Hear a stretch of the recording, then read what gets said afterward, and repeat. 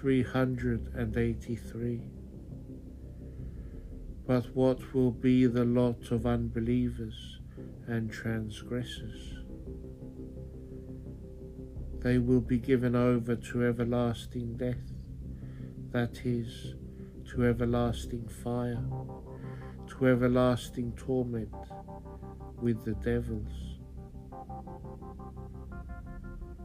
Whosoever was not found written in the book of life was cast into the lake of fire. Revelation chapter 20, verse 15. And that is the second death. Revelation chapter 20, verse 14.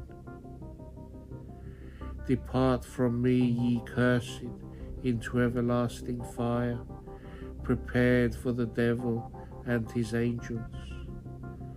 Matthew chapter 25, verse 41.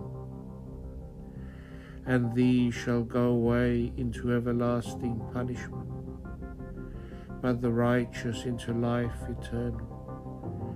Matthew 25, verse 46.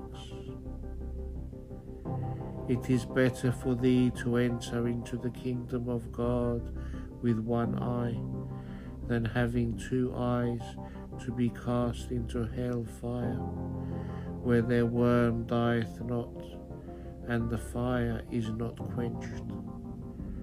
Matthew chapter 9, verses 47 and 48. 384.